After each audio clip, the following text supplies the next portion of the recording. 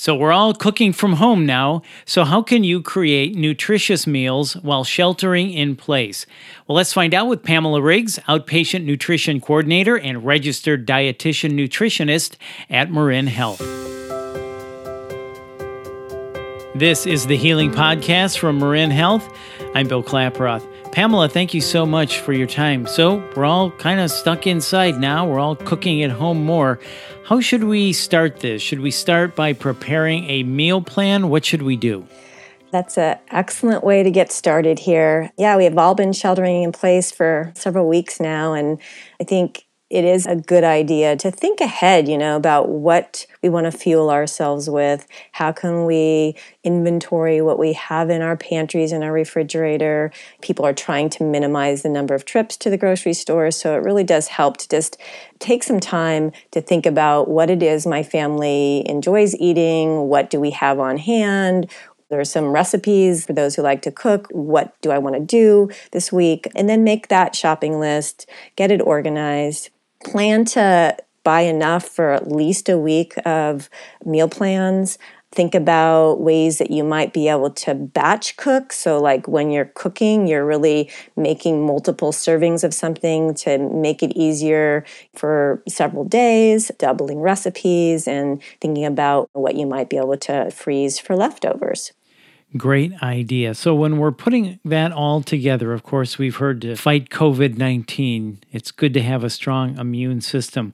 What foods should we be paying attention to, or what food should we be buying that will help us boost our immune system? Exactly. We know that good nutrition is essential to a strong immune system, and it can really protect us against seasonal illness and in situations like this. There's not a lot of research on COVID-19 in itself, but we know what we eat can support a healthy immune system, and many nutrients that we get from the foods that we eat play a strong role there.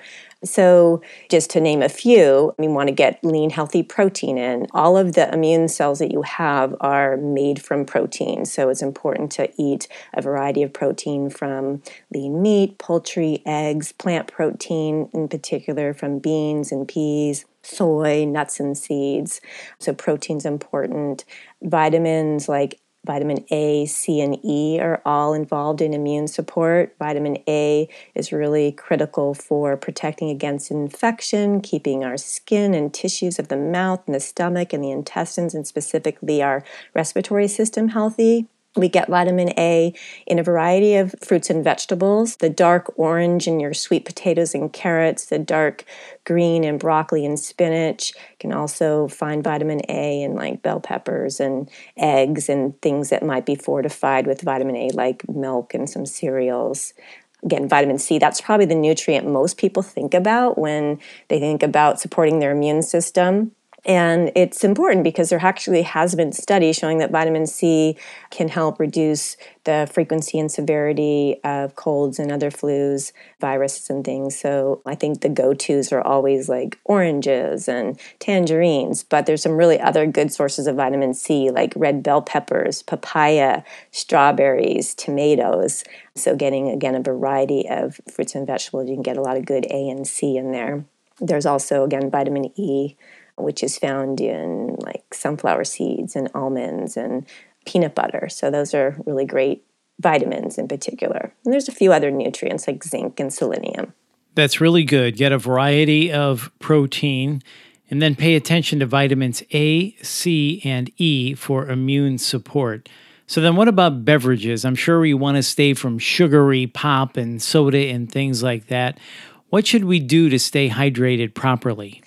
Hydration is important, and actually I've heard some things about if you think that you've been maybe exposed to the virus, that properly hydrating and washing down the system with some good liquids is really important. Also, too, if you do get sick and you have a fever, you want to make sure your fluid needs are met. So we don't want to go to soda and lots of fruit juice and things that have a lot of sugar in them. Sugar actually creates some inflammation in our body, and we know in diseases like this that an overactive immune response in an inflammatory way is actually contributing to why some people are getting really sick from this virus.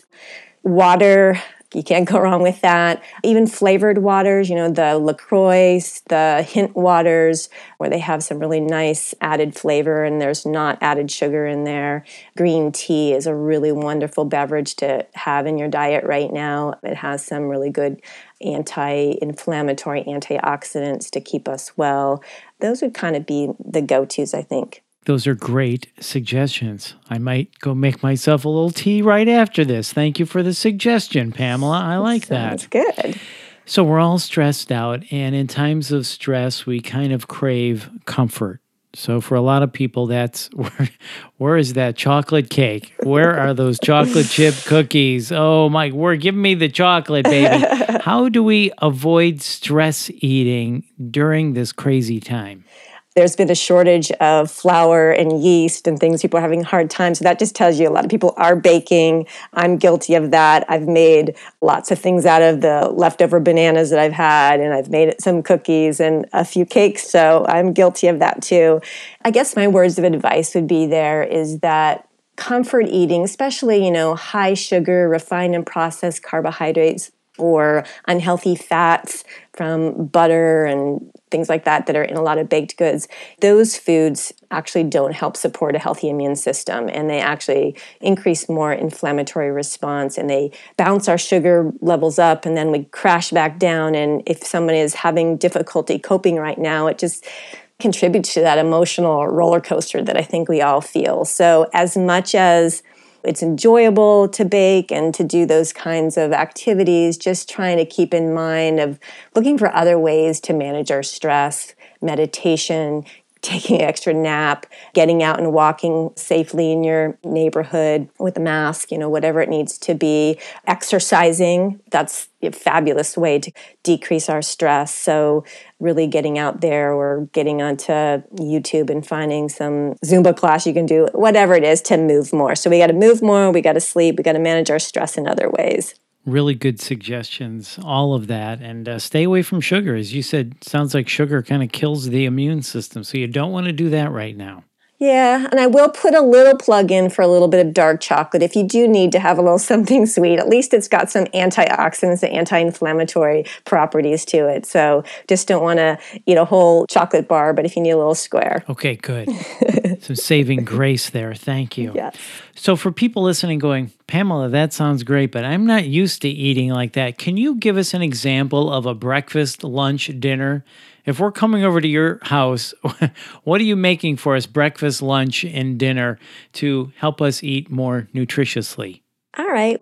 A couple things that kind of come to mind that are easy and that they can incorporate some of the wonderful fruits and vegetables that we just talked about. Making a smoothie. Put some strawberries in there, some strawberries and kiwi. Those are great sources of vitamin C. You can make another smoothie with some spinach or pineapple and fresh ginger, using maybe some milk or some yogurt or some protein powder as kind of your protein base.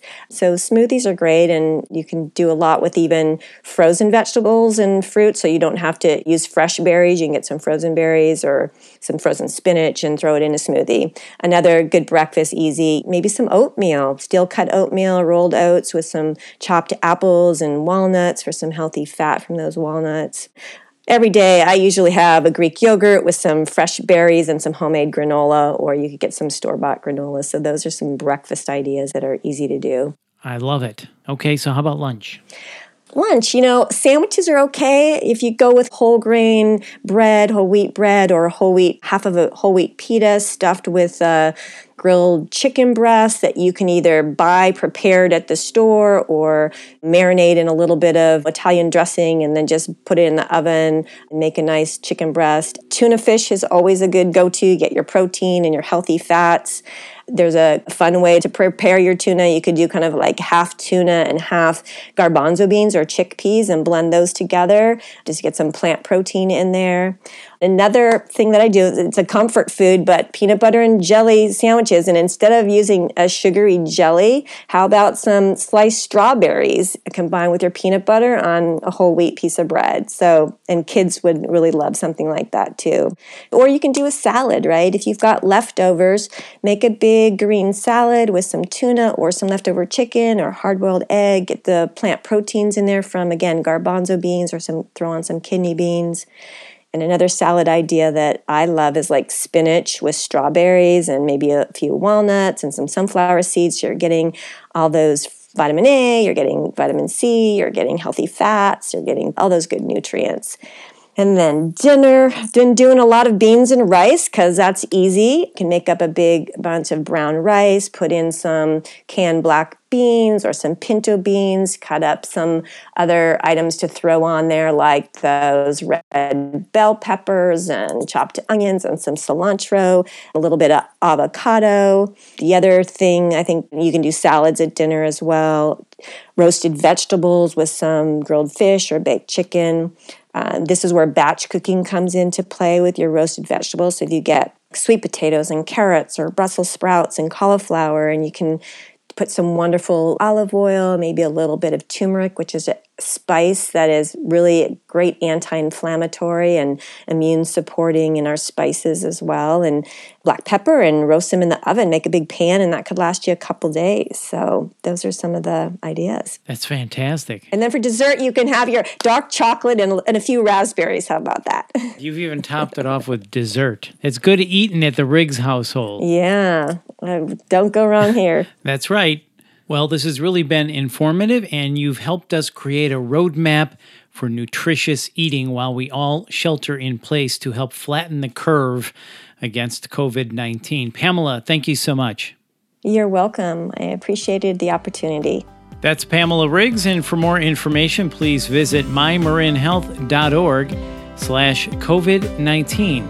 And if you found this podcast helpful, please share it on your social channels and check out the full podcast library for topics of interest to you. This is the Healing Podcast brought to you by Marin Health. I'm Bill Klaproth. Thanks for listening.